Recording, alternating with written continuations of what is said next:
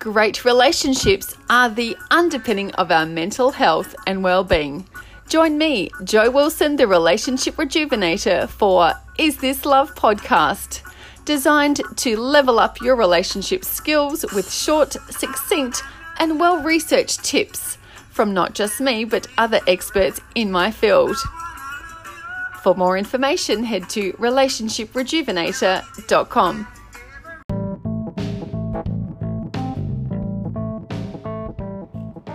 So it's March 2022 and I'm all about happy Valentine's year because we're way past the 14th of February, and I think it's important to just recognise with self-compassion the recent bizarre years that well may have extinguished your energy for passion and romance for a whole year.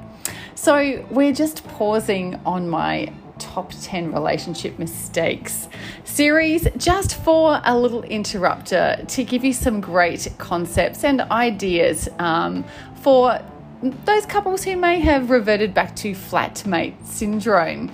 Maybe you're even struggling to make conversation with that person that you fell head over heels with so many moons ago. And getting down and flirty is just a distant memory. So let's get head over heels back in your relationship with some of these hot tips. All right, number one is complete yourself first. Did you know that your partner isn't the one who needs to complete you? Yes, we're going to bust that Hollywood myth that you complete me.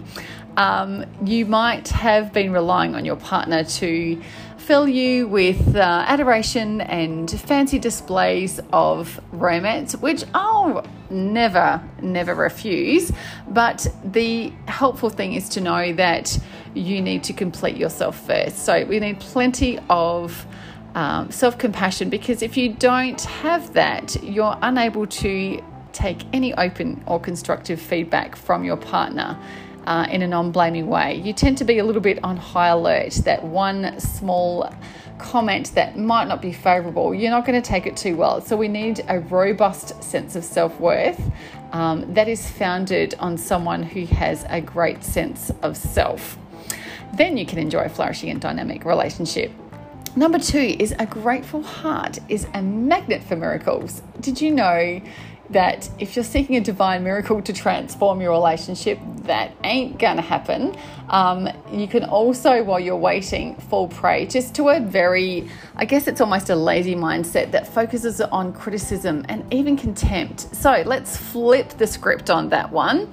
Let's start with experimenting with the gift of gratitude and write a list of your 20 favourite things you have ever loved about your partner and read them out loud. Now, you're the one listening. You could pass on this podcast to your dearest, but you're the one listening right now. So maybe on your phone, maybe if you're driving in your car, wherever you are, write down 20 favourite things or write a note to remind yourself to do it when you can.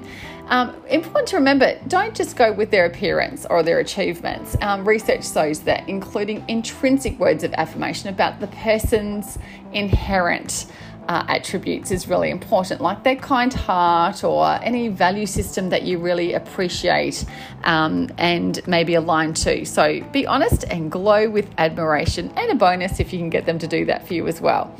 Now, instead of going stargazing, we're going to go soul gazing for number three. So forget the cheesiness of all that other stuff and face each other. So we need your partner for this one. You can make a date with them, face each other in a seated position, keep your knees close to touching and hold eye contact for 5 minutes. Now that's a long time. Now see if you can avoid talking, burping, gas emissions, and welcome the awkwardness if this isn't something that you normally would do. And background music is optional. So once you've perfected this, experiment with other seated positions or just lie down. So it's proven that extended eye contact with someone that you have positive feelings towards is scientifically going to increase your feelings of connection and intimacy. Science has proven it, so do it. Number four, we've got 7 in total. Number 4 is get out the comfort of your discomfort. It's so easy just to get so caught up in unhelpful routines and behaviours just because it's easier than risking to do something new. So throw out the comfort zone and plan something completely novel to reinvigorate your routine. So not just this week, not just next week, but maybe try something for every month. So I don't know, I've just come up with a couple: acting classes, soap carving, interpretive dance, geocaching, square dancing, basket weaving, noodling, either the musical or the fishing type, nude model painting, or pottery to the Ghost movie soundtrack, if you're from that era and know what that one is. So life is too short to stay in the comfort of the lackluster of discomfort. Number 5, love coupons. Now, you would be familiar with these, where you write little self-sacrificing acts for your beloved. So it would say, this coupon entitles the holder to.